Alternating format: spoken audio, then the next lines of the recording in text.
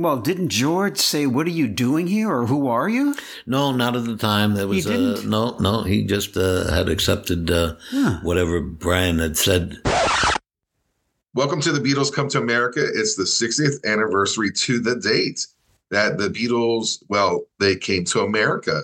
The Beatle guru, Brooke Halpin, joins our Wonder Twin powers to chat about the U.S. album releases this year. So far, we did the intro to the Beatles and Meet the Beatles on the day that they were released in America, and we reflected on the podcast that we produced in 2020. We have 4 more of these episodes of reflection, and that will be released later in the year as those albums were released in 1964. So what is it today? What are we doing here? Why are we here? We're gathered today because we have the Beatle guru, Brooke Halpin, chatting about his personal experiences that time period. When we start an episode of our podcast, we always start out with Brooke Halpin's personal experience. So he was there during that time period. That's how we start the show. So we're following suit with this episode where we're asking Brooke Halpin what was his experience during that time period that the Beatles touched down into America. Then we phase into an interview that Brooke Halpin had on his own show. The show is called Come Together with Brooke Halpin and the Beatles. And he interviewed a gentleman named Bob Wyld. Yada, yada, yada. He's in a hotel room with George Harrison after the Carnegie Hall show. So we're going to listen to an edited version of that interview, and you can hear someone's really exciting experience as it magically happened right in front of them during that time period where the Beatles came to America. It's a really interesting interview with Bob Wyld, and it was previously aired years ago on Brooks Come Together with Brooke Halpin and the Beatles. The podcast that we created, The Beatles Come to America, as a long-form, limited edition podcast, can be heard on over 18 different platforms: iTunes, Spotify, Amazon, you name it. If you're listening to this show on YouTube, the Beatle Guru has offered up some really rare and interesting pictures of the Beatles during that crazy time period that, you take a look at and enjoy the program. I'd always recommend that you subscribe to Brooke Halpin's Facebook page, and the link is in the show notes. He seems to always find these rare and interesting pictures that I've never seen before. Today is another special day. I got Brooke Halpin, the Beatle Guru, right here with me, who lived through the Beatle explosion. He was old enough to explain how it all went down. So let's talk to Brooke and see what had happened during that time period, 60 years ago. That's it. Hi, Tom. Nice to see you. Wrap my mind around the 60-year thing. I mean, come on. It doesn't seem possible, but it is. It's 60 bloody years since when it happened, So let's talk about it. We're doing updates to the 6 shows that we did that landed in 1964, more as a recap as to what we thought about the episode that we did, about the album itself. And now, the Beatles Came to America. That's the name of our podcast and radio show. And then we thought, the Beatles really did come to America. They started on February 7th. I wasn't there. I wasn't even thought of as of yet. But you were. So I was definitely there. So, yeah. So when I did some research on this, I felt it's pretty well documented, and I almost felt like I was going to insert what was already done. But I got you, who was there. So I want to kind of beat your brain into how was that experience for you, and you remembered it on February 7th. Yeah, February 7th. Okay, it was a Friday. I happened to be home from school sick with a cold, just coincidentally, And sitting on the couch, and my mother and we were watching a very popular afternoon TV show called Queen for a Day. When they would give away washing machines and prizes and things like that, and if the woman became the queen for the day. So we're watching this, and then it was a dreary, gray, cold February on the 7th of February, 1964. And, we were just enjoying watching the show. And then all of a sudden, there was a news bulletin which interrupted the show. And my mother and I, we didn't know what to think because just about 3 months prior, when the news bulletin came in, it was a terrible news bulletin. It was about our president, John Kennedy, getting shot in Dallas. So we had no idea what we're going to see. So I'm sitting there, and all of a sudden I see this big airplane coming in to land, and there's an announcer, and he's on here at JFK, and here comes Pan Am, and here they're coming up now, and then the door opens up. You know, they had this back then. They didn't have jetways; they had stairs, so they had to move the stairs to the door. The door pops open, and then these four guys come out of the door, and they're standing at the top of the stairs. And then the camera pans off to the left, and I saw thousands and thousands of screaming girls, screaming. And I had no idea why they were screaming. And so their Beatles are waving, and I'm looking at these guys, you know, with these funny haircuts. I wasn't quite sure. I didn't even know who they were, really. I didn't know who they were. I may have heard something. I may have heard a song with me on the radio, but I wasn't really sure who these four guys were. Now, what's interesting is while the Beatles were on the plane and they were coming to America for the first time, they did not know if they were going to be well received or not. They had no idea. They didn't know if they were going to be popular. Can you believe it? And then, of course, when they saw that type of reception, they thought, well, you know what? Maybe we're going to be all right, kind of thing. All right. So they did the newscast, and they came down, and, you know, cameras going left and right, taking photographs and everything. And that was the 7th. And then they did a press conference, but I don't know if that, to be honest with you, I don't know if that was included in this news bulletin or not. I'm not sure. I don't think it was. I don't think so. So then we went back to Queen for a day, and some woman won a washing machine, you know, and that was what happened on the 7th. And I kept asking my mother, I said, well, you know, what's this with the Beatles, you know?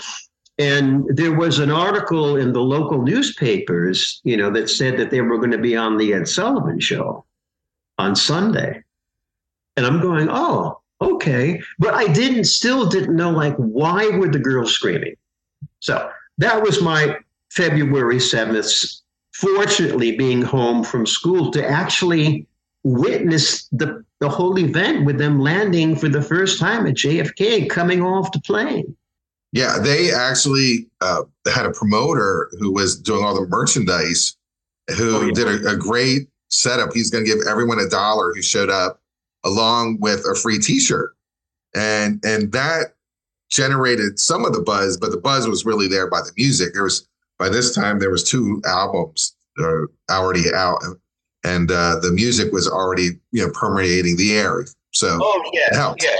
Especially Murray Decay, you know, in New York City, the radio station, I think it was WABC, if I recall correctly, Murray Decay. I mean, the people in New York were blanketed with Murray Decay and the radio stations playing Beatles songs prior to their arrival at JFK on the 7th. Yeah. They also had a Sullivan rehearsal on the 8th. Yeah. They had a rehearsal. Now, I don't know if you know this or not, but you probably do. George was very sick. Yeah, he was very sick. So when they did the rehearsal, someone stood in for George when they did the rehearsal. Do you know who it was? You probably do. No, I don't. It was their road manager, Neil Aspinall. Oh, okay.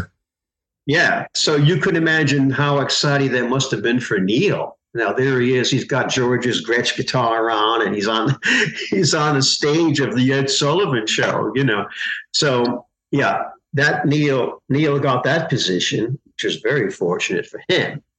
And then there's a lot of photographs, which I have, of the Beatles in Central Park, but it's just John, Paul and Ringo, because George, unfortunately, was back at the Plaza Hotel nursing his cold. He couldn't go out and hang out with the Beatles in Central Park, which, of course, is right across the street. For those of you in New York, you know this, right across the street from the Plaza Hotel. And there was high security at the Plaza, very high. I mean, dozens and dozens of, I don't know how many policemen were out there kind of protecting the Beatles and making sure that, you know, all the screaming girls were not going to cause any damage. So that's a little more information for you there. Yeah. So we're at February 9th, where it's the Ed Sullivan Show. How what was your thoughts? Did you gather around the TV like the people have said? Yeah. Well, back then, in the early 60s, the Ed Sullivan Show was the number one variety show on television. There were a number of them, but the Ed Sullivan Show was the big one. So typically, that particular February 9th, 1964, we are, my mother, father, my little oldest sister and myself, we gathered around the TV, which was a black and white TV set, because that's all what most people had back then. Mm-hmm. It was a Philco, as a matter of fact. And I sat on the floor close to the TV because I was getting really excited about seeing these guys again. And of course, you know, Ed Sullivan came out and he did his famous, you know, ladies and gentlemen, you know, here are the Beatles. And of course, the people in the audience, the girls went absolutely crazy, you know, went absolutely nuts. Again, more screaming. And then they did All My Lovin', which was the first number. And Close Your Eyes and I'll Kiss You, you know. And the thing that blew me away, and millions of other people, is that the Beatles were singing about love. The songs were positive songs.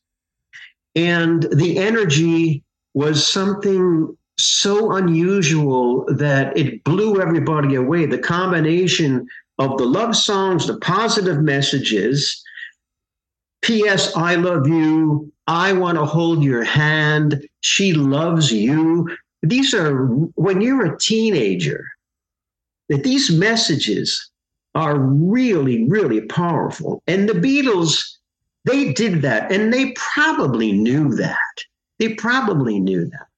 So when they did those songs, and then they had the different look, the different haircuts, the accents. I mean, their accents, you could hear their accents every now and then. And it was so different and so exciting. They created so much excitement for me. And I believe the number is 73 million other people watched the Ed Sullivan Show that day, which is staggering. And supposedly there's a statistic that says that during the time when the Beatles were on the Ed Sullivan Show, not one crime was reported occurred in New York City, which is really a pretty fascinating statistic if it's true. It probably is. I guess even the crooks and the robbers decided, hey, the Beatles are going to be on, so look, I'm going to stay home, and instead of robbing a bank, I'm going to watch the Beatles on television. I'm not quite sure, but anyhow. So they went through, they did their numbers, and now I was like, okay, I want to be a Beatle. I have to be like them. I don't want to be like anything else. I had a chemistry set in my basement, and I thought, because I really liked chemistry, and I was thinking as I got older, I would become a chemist. But as soon as this happened, I never touched the chemistry set again. And I saw the chemistry between the four Beatles, and it was magical. There was a magic chemistry, of course, that existed between the four of them. The next day, which would be the 10th, I the morning before I went to school, I combed my hair down over my forehead to have a Beatle haircut. And I used to wear a lot of sport coats back then, and I still do. And I took the collar and I turned the collar inside. So I had like a collarless, trying to look like a collarless jacket. And I went to school, and a lot of people were laughing at me. And I was sent down to the principal's office. And I thought, oh, God, what's happening now? And the principal told me, he said, you get that hair off your head, off your forehead. What do you think you're doing? I said, well, I saw the Beatles last night on the Ed Sullivan Show. I said, didn't you see them? He goes, oh, no, I don't watch variety shows. So straighten up, or otherwise I'm going to call your parents. So I had to take my hair off my forehead. But at that point, I saw the excitement. I saw how girls were responding to them. And I knew that I had to get a guitar, and that I had to form a band. And that by the way, I did all that soon after the Ed Sullivan Show. Eventually I finally got a band together, and we were like the local Beatles cover band in Connecticut. And we used to play in Connecticut, Massachusetts, and New York. And we were not only having a lot of fun, but we were very, very successful. We backed up the Isley Brothers and things like that. And we played at a lot of fraternity parties and et cetera, et cetera. But getting back to February, that would be February 10th now. So I did get a guitar soon after that. My sister had a friend who was selling his guitar, and I got a guitar. So now it's the 11th. It's February 11th, 1964. The Washington Coliseum. The Washington Coliseum, that's right. Now, what happened, there was a huge snowstorm that occurred, and all flights from any of the New York airports, they were canceled. The planes were grounded. So the Beatles had to take a train from New York down to D.C. And again, I've got some pretty cool photographs of them on that train. And when they got to D.C., they played at the Coliseum. Now, the Coliseum was used for boxing events, so that the stage was in the middle of the Coliseum, right? So no matter where they were facing, there was audiences all four sides of them. So they felt terrible that, their backs were toward a number of screaming fans. So at different times during the show, I don't know if you've ever seen the videos of this. Have you seen the videos of this, Tom? No. No, there's videos of this. And you can see they have their amplifiers, facing one way, and the microphones are there, and then Ringo's behind them. And then they go through a number of songs. And I believe the opening number was Roll Over Beethoven by George Harrison. But then after they played a while, they felt really bad. So between numbers, Ringo he was on a circular platform. Some stagehands came out and they turned his drum kit around, and then the Beatles and the stagehands, they turned the Beatles amplifiers to the other side of the ring. It was really very bizarre. It was not this is the Beatles' first live performance in America. And of course, back then, the sound system, the PA system was set up for a boxing match, right? So the sound systems were not adequate. But they did the show. And of course, the audience went crazy, and everybody loved them. So I was not there. I couldn't get down to D.C. I was too young to go down there. But that was the 11th. And then the next day, they're back in New York. They're back at the Plaza. As far as I know, there's no video of that live at Carnegie Hall. I think they didn't bother doing it. I have a lot of photographs of that, and a couple things. George Martin wanted to record that concert, but the American Federation of Musicians, the New York City Union, would not allow him to do it. Mm-hmm. He was pretty PO'd about that, but he couldn't do it. Now, the reason why the Beatles played Carnegie is because of one man. The man who brought him to Carnegie. Do you know who that might be? You probably do. Sid Bernstein was an impresario. He was a very, very cool, very established man in the entertainment business. He had met Brian Epstein in November of '63 when Brian came over. Brian came over in November. He met Sid, and that's when they made the deal to get the Beatles into Carnegie Hall. They did 2 shows at Carnegie. And the interesting thing is that when Brian came over in November, he was looking for someone to promote the Beatles, like you said. So he went up to an office on 57th Street, and there happened to be someone who is now a close friend of mine, and he was a record promoter. That's what he did for a living. And he's quite a bit older than me.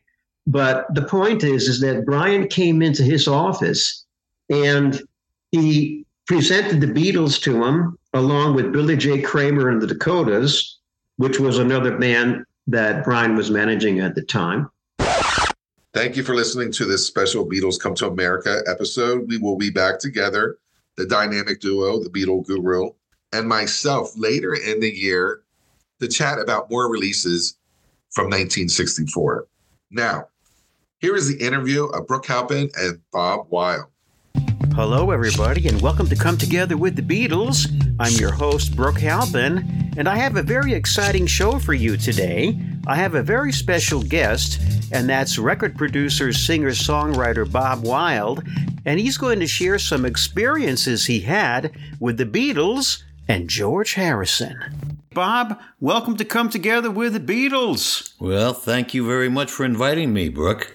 It's a pleasure, and we're talking about pretty much of a pretty sensational group that had a very great beginning. Can you please tell me and our audience what it was like when you were sitting there on West 57th Street in early November 1963, and I understand that this was the first time you met Brian Epstein. Is that correct? That's exactly right. And I can describe it for you. I was sitting there. It was probably about 5:30 at night. And I was talking with Mary Gleason, who was the secretary for Archie. And we were just talking when there was a knock on the front door of the office. And so I got up and I went to the door and I opened up the door and I saw these 2 fellas standing there. And the one fella said, "Bud Hellawell here, please." And I looked, I said, "Sure." And Bud Hellawell was a national promotion man, independent, and he rented 1-room suite from Archie's office. And so I said, "Sure, hold on." And I knocked on Bud's door. And Bud opened the door, and I said, "Bud, these 2 fellas are here to see you." And they went into the office, and I went back to sit with Mary and talked with Mary for another half hour or so. Then... About 5:45, 6 o'clock, a good half hour later, 40 minutes later, Bud comes out of the office. The 2 gentlemen leave, and they go out through the front door, and Bud brings his top coat, and he puts his hat on, and he says, "Geez, do you know who those 2 fellas were?" And I just looked, and I said, "Of course not. I don't know who they were at all." And he said, "Well," he said, "his name is Brian Epstein, and he's bringing in a group that's going to be doing the Ed Sullivan Show, and he left a whole bunch of records. He says he's a manager, and he's got many other groups that are in England doing very well. He wanted to hire me," Bud said, "to do his promotion." And Bud was a good promotion man. He was doing Burl Ives, and he was doing Brenda Lee, and he was doing some real good national work and had a lot of hits under his belt. So he was hired as an extra promotion help. The two fellas that knocked on the door that evening was Brian Epstein and Billy J. Kramer. And one of the other records that was left on the desk was a Billy J. Kramer record. And he had a recording called I'll Keep You Satisfied. And that song, of all the songs, that knocked me out, as well as How Do You Do It? That I thought was very catchy and very pop-orientated. I was told by Bud that Capitol was going to be putting out the I Want to Hold Your Hand in a few weeks, and he was to work on that record to promote them. Okay, so let's fast forward now. But now we're getting into January. What happens next in terms of your experience with the Beatles?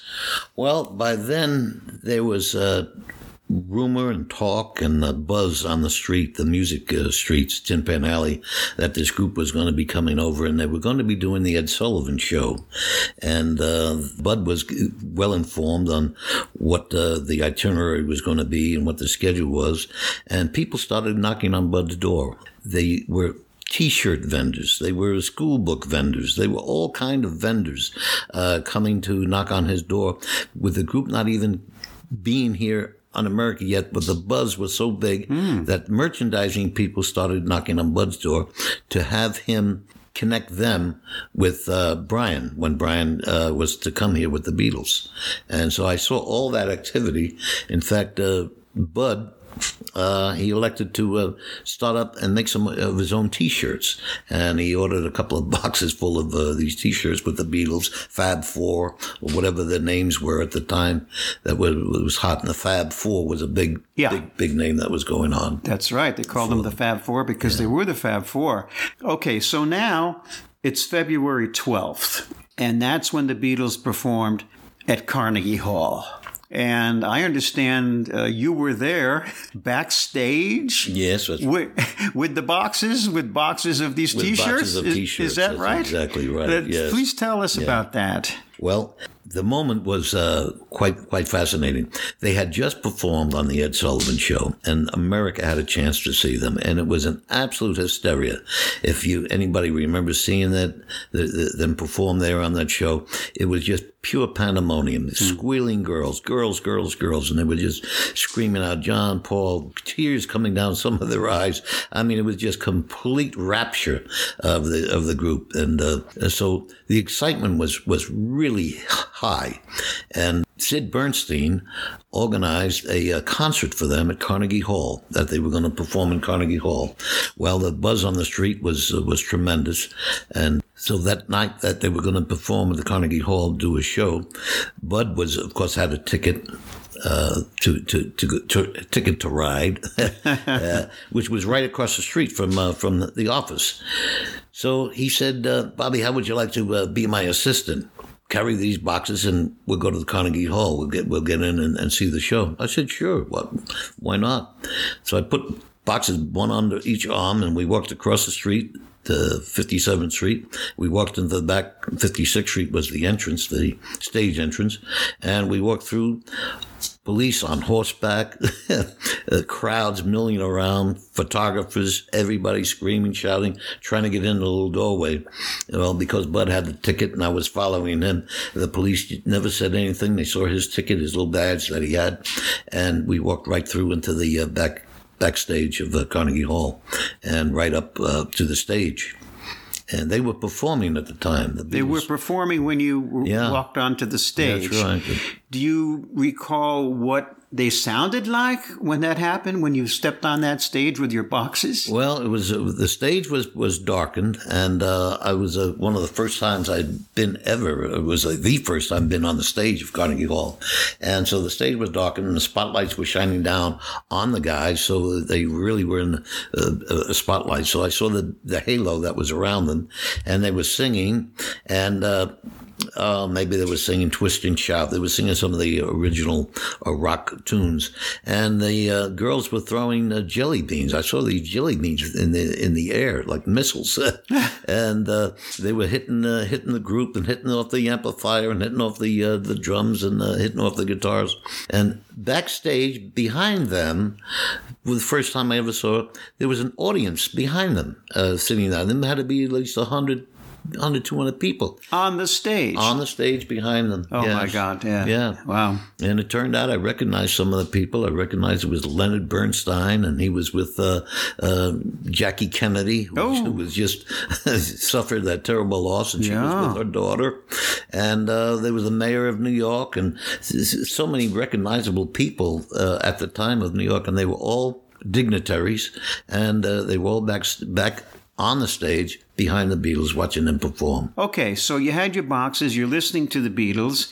Now listening to them live, did you get a different vibration or a different sensation or a different opinion of the Beatles compared to what you heard on disc back in November of 63? Well, it's to see any act live is good, and they were good. They were tight. And the spotlights on them, and the suits that they were wearing, and just looking at their haircuts, which was new, the Beatle look, and just everything that they had, and the songs that they were performing, and big amplifiers I had not seen being used here in America. And the pandemonium from the women and the girls and whoever was in that audience, I mean, it was just sheer scream. It was just like listening to the ocean roar as they're trying to do their songs. But I saw their sincerity of performance, and I saw the excitement. I saw that they were professional. They were not afraid of what was happening. They weren't intimidated. It was like they plowed right through it and knew how to turn it on, how to really perform, how the George licks that he played on the guitar. They were pure perfection of what the set that they designed to do. So I was very impressed with their professional, with their look, and I saw something that I had not seen, probably didn't happen unless you were an old fella with Frank Sinatra, or even more my age group with an Elvis Presley. Never saw anything quite like this when the Beatles happened. It was an absolute eruption, a human emotion and an eruption that was unlike anything that I think the world had seen before. So I was very impressed with that. What happened next? I understand that you weren't able really to communicate with Brian. Did you see Brian backstage, by the way? Yes, sure. We saw Brian. Exactly. Yeah, but did you speak with him? Everybody saw a couple of the, I guess their roadies. I didn't know it at the time. Mel Evans was probably there. That's right, Mel. I met him later on. Isn't that funny you mentioned his name? Yes. But did you actually speak with Brian? No. It was too busy, too chaotic. And when they finished their last song, I was standing between them and the stairway to get out to that door, the stage door on 56th Street. So I was standing off the stage there, and I finished. They finished their set, and they come whizzing by. They come running by, throwing their guitars on the floor and throwing their sticks up in the air, and they just ran down the stairs and into this limousine. I didn't know what it was, a limousine at the time, but I was wondering, geez, why are they running away so fast like this? No bows, no ovations, or and thanking. They just split. And so Bud, he said, let's get the boxes and let's go. We're going to go to the Plaza Hotel, which is where they were staying at the time. So Bud and you knew that at the time? Yes, evidently. Yes, and we knew we were going to make a presentation of those T-shirts with with Brian. So you and Bud were determined to get an audience with Brian. Well, we knew we were going to be seeing him. That was all preset. But we walked down the stairs, and I'm with the boxes, and Bud is walking, and we see the police mounted on the horseback, and awful lot of cops and police cars and stuff. And I'm looking, and I see the limousine that they jumped in, obviously, and it was down at 6th Avenue. They were already down there, and it was just starting to make a turn. As they were going down 6th Avenue, I looked to my right, and there was 1 girl, 3 girls, 100 girls, 400 girls, screaming, running down the streets, John, Paul, George, we love you, we love you, we love you, and just running by. And it's like, that's when it dawned on me. I said, wow. this is something.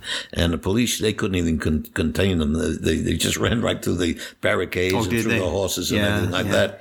And running towards where that limousine, where those red taillights were going away.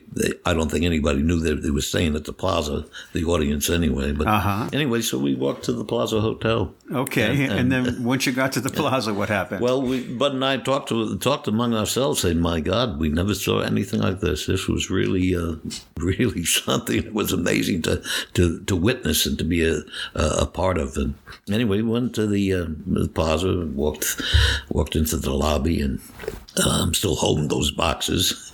And Bud goes to the house phone and he calls up the suite where the boys were staying, and we get the okay, get the room and the floor that we're to go to, and there was only a certain elevator that was allowed to even go to the 7th floor. All the elevators were shut. No elevator could go up to the 7th floor except this one elevator. Wow. Yeah, so that was good. So we went into the elevator, and when we got to the 7th floor, the elevator operator, he stopped, opened up the door, and I see nothing but policemen looking at us strangely, like, who's he? What are you doing? And so Bud said, we were invited to see Brian and the boys. So they let us go, and we went to the front door of the suite. They had a whole bank of rooms, and we knocked on the door, and Bud opened up the door and looked at Bud and said, "Oh, hiya, Bud." And then he looked at me and said, "Who's this?" And said, "Oh, he's my assistant. He's got the T-shirts with him." And he looked at me before he said anything and looked me up and down with his eyes, and, "Okay, he can come in." This is Brian Epstein. This is Brian, yeah. Okay. This is Brian. Yeah. So I passed the scrutiny, I guess, and went into the suite, and he kept us right there in the foyer. And what did you see when you went into that suite? That's what I'm saying. We walked in, and I still had the boxes, and we had our coats on because it was still cold, and the boys were already laying down on the floor, on the living room floor, listening to records. And it was John and Paul and Ringo. Yeah. And then there was these 3 girls that I recall always seeing in Manhattan, because I was a songwriter and a song plugger. We called them the Triplets, but that was our nickname for them, but they were the Ronettes. The Ronettes were on the floor with the Beatles. That's right, listening to the records. And one of the records I remember was "You Really Got a Hold on Me." Oh, by Smokey Robinson. By Smokey, yeah. Oh. Okay, so here I am with Bob Wyld, and Bob is talking about his extraordinary experience of, actually, he was carrying these boxes around for quite some time with the T-shirts. Him and his associate or partner, Bud, they're in the suite of the Plaza Hotel. This is February 12th, 1964. The Beatles had just performed 2 shows at Carnegie Hall, which Bob witnessed, as you heard about. And now you're in the suite, you see the Ronettes, and you see the Beatles, minus George. So what happened next, and where was George? I didn't know at the time, but when we were standing there just for the moment, and Brian wanted to talk to Bud. I guess he wanted to talk to him alone. And so he said, "Excuse me a minute." And he went and he knocked on another door in that suite. And he came back out and he said, "I want you to wait in here, if you would." So talking to me. And so he opened the door and he let me into this room. It was a darkened room, had 2 big windows that were in the Plaza Hotel overlooking Central Park. And it was a bedroom suite. A very big room, a very large room. And in the bed was George Harrison. Oh. And he had a doctor. The doctor was in the room there with a stethoscope. Is that right? Yeah, putting whatever it was, that little piece of metal on his chest to see his heartbeat or whatever. So I guess I found out he had a cold. He wasn't feeling well. Right. And so he had a cold. And I'm standing looking down at Central Park, and I'm saying to myself, so this is what Central Park looks like at the plaza. So you're in a room with a doctor and George Harrison. Yes. Just the three of you. Just the three, and then there was a knock on the door, and a waiter came in with bearing the food. It turned out he had ordered an omelet, and so the waiter came in and set the table down by his bed so he could eat his omelet. I guess he was hungry at the time. Well, didn't George say, "What are you doing here?" or "Who are you"? No, not at the time. There was He didn't? No. He just had accepted whatever Brian had said for me to wait in that room with him. I see. And the doctor was fooling around, and I didn't even know. Maybe he even left the room. But I'm looking down at the street, and I'm hearing these screams. George, Paul, John, we love you, we love you. The whole street, 59th Street, is packed with people screaming up at the hotel. Wow. So I'm looking at George, and I said, boy, you really hit it big. And he said, yeah. And he's poking with his fork into the omelet. And I said, you know, it's got to be something for you to come here and accomplish what you've done. I mean, you got to feel like like the champs of the world. So he asked me, what do you do? What do you do? Yeah. So I said, well, I'm in a group too. We play very similar music to what you guys are doing here, but you guys got the records. You're out here first. I said, it's just good to see that our music is making an impact, and you guys certainly are making a big impact. Well, when you say our music, what do you mean, Bob? Well, the rock style, the 4-piece band, the guitars, and the I drum, see. Yeah, and singing the harmony, and just doing those twist and shouts, and the songs that please me, that type of songs that they were writing and performing. Well, we were comfortable with each other, but there wasn't much conversation because what do you say to something that was just a phenomenon that was happening in front? So I was a little tongue-tied and respectful for allowing him to share his moment without thinking. I never even dreamed to say, can I have an autograph? That was not even in my mind. It was just two fellas. He's a musician. I'm a guitar player. He's a guitar player. Didn't say what kind of an amp you have. Nothing. It was nothing like that. It was just two human beings that were young fellas and were pursuing to make it on the charts, to hear ourselves on the radio. Mm-hmm. And he was there first, and he was I won't say first. He was there in a big way. I mean, this was nobody could touch this world other than an Elvis. Yeah, very rare heights that they hit that night, and of course they were going to go on to do something huge, as we all know. We became witness to the fact of what the Beatles became. Now, how did you get a second knock on the door saying it's time to come out? Or yes, that's exactly right. Exactly. In that dark room, the door opened up a crack, and I could see the light, the sliver of silver light come through, and it was like, okay, time to go. And I think it was Brian that waved his finger to me, and I said goodbye to George, and that was it. And met Bud right there in the hallway, and we thanked Brian, and I saw that there was more people. When I took a glance over there at the record player, there was more people in the room. Contemporary people, I wouldn't know who they are, but it was rockers themselves. It was American singers and people like that that were already in there with Ringo and Paul and John. And of course the Ronettes were still there too. And we left. And we walked through the hallway, went down, got to the bottom of the plaza, walked into the streets, and back to the office with the boxes? No boxes. We left the boxes. Oh, you left the boxes? Yeah. Okay. But so we walked down the street, and Bud looked at me, and I looked at him and said, wow, what just happened? Well, we're going to fast forward to, was it during the 80s or 90s when you saw George again? I think it was sometime in the 90s. And he has another experience that he had with George Harrison sometime during the 1990s. And was it here in Los Angeles, Bob? It was here in Los Angeles. I had moved from New York, many, many years before. And, of course, you're talking about when we saw the Beatles. What year was that, 1964? Yes. So it was many, many years. And there was a jazz club that I still was still involved in the music world. And, what were you doing at that time? At that time, I was a professional automobile salesman. A professional. Okay. A professional automobile salesman. High-scale automobile. Oh, okay. Exactly. So, but it was a jazz club? Do you remember the name of the jazz club? Yes. It was a very famous place in Burbank called Chadney's. And Chadney's was across the street from NBC Studios, where Johnny Carson had his TV shows going. Very famous studio that NBC ran for years and years and years. Anyway, this club had been there a long time. It's on like a triangular type of an island. And it was a beautifully constructed restaurant. And in the downstairs part, not a basement, but sort of the downstairs, there was a bar and a two-bartender bar, so it was big enough. And you could eat or drink and just have a good time. And they had a beautiful bandstand and all the contemporary jazz acts, the older fellas, the older jazz acts, they were still playing, still performing up to the top. Earl Palmer, I'm trying to think of so many people that I saw there.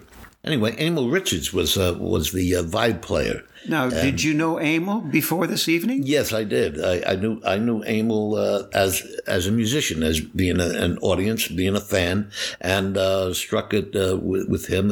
We had mutual friends, and so Emil and we had become sort of friends, musical friends, because we shared the same musical aspirations. I always was involved in the music world, and so Emil was very comfortable with me, and his set would be a 45-minute set, and he'd get off this bandstand, say hello to the different people in the audience, and of course he'd hang with me maybe in the back for a corner, and he would drink his water or drink his fruit drink. I was the one that was the drinker, not Emil, but a social drinker. Mm-hmm. Anyway. So you became friends with Emil, just musician to musician? Musician to musician, okay. Right, among the many musicians. And so one night, Emil tells me, he says, listen, Bobby, I've got a special guest coming in tonight, and I like him. I know you stand in the back all the time. Maybe I'd like him to be able to be with you, so he doesn't have to be pestered by anybody. I said, who's that? He says, it's George Harrison. I said, George Harrison? So I said, wow. I said, that's kind of unusual. And he said, well, I used to run Dark Horse Records for him. I said, come on. Yeah, you did? I had no idea. So that was George's record company. That was George's record company. Yeah. And so Emil was his A&R guy, which is surprising because Emil was one of the great vibraphone Absolutely. people. And in fact, Emil wrote... We're the Flintstones. Flintstones. The Flintstone song. Yeah. Yeah. So I said, sure, I'll make sure we keep a little table, small little table in the back, all the way in the back. And always had a good view, and always in the back you had very good acoustics, so you could hear the band without too much effort at all. So sure enough, George comes in, and Emil walks up to him, and he brings him right over to me and says, George, this is the fellow I was talking about. This is Bob Wyld. Sit down there and be comfortable, and I got to finish my set. Uh-huh. So he does, and so George has a drink. Maybe it was a long, tall water or something. I really forget. But he was dressed, he just got back from Hawaii. He was dressed in a white suit, open collar shirt. And he looked good. He looked like George Harrison 50 years later. And so I reminded him of the story. It's you George, did, yeah. I got to tell you something. He said, well, I remember I was sick. He said, I was sick. He said, but I don't remember too much of the whole event. He said, we did the TV show and we did those shows. And he said, it's all just... it was one moment after another. So much time had passed. Yes. Yeah, that he couldn't recall being. He recalls being sick. He remembers sick. the plaza, and he remembers being ill in the plaza, and he remembers being sick. But he was living in Hawaii at the time, and he just flew back from Hawaii, and so he shared a story of people in Hawaii. It was that time when the indigenous people wanted to reclaim their land, so he was saying that they're knocking my fence fences down. They keep walking through my plantation, my land in Hawaii. People, they wanted to reclaim the land, and some of that land belonged to George? No. George's land, or the property that he had, the home that he had. Yeah, on Maui. Yeah. In Maui. Yeah. So the Hawaiian people would just keep on walking through his land because they were claiming that was from their ancestors. That I see. Nobody should have private land. He had there was another problem he had to deal with because of just being a landowner and wanting to just have a place in paradise. Yeah, right. And he's got people running all over the place. So we had some jokes about that, and nice camaraderie, and so it was a nice musical evening.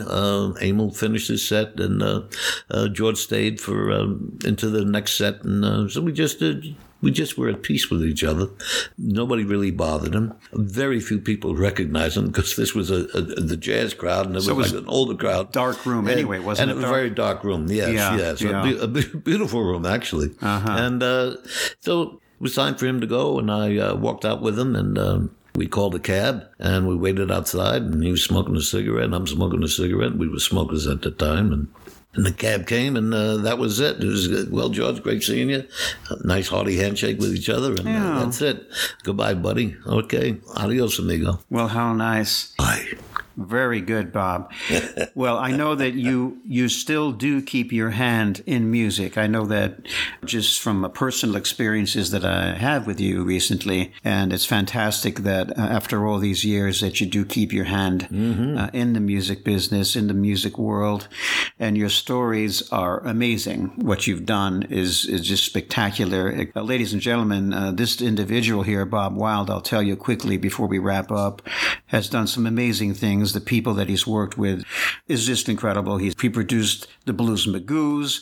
He was in Greenwich Village when everything was happening back in '65, and he's got some incredible stories. And as a matter of fact, I know, Bob, that you're finishing up a book that will be published someday. Yes. What's the name of that book? Someday soon. The book is going to be called, or is called, 45s, Living a Life in the Groove. In the Groove. And Bob Wyld certainly did live the life in the groove that the audience really enjoyed your interview. Yes, I certainly did.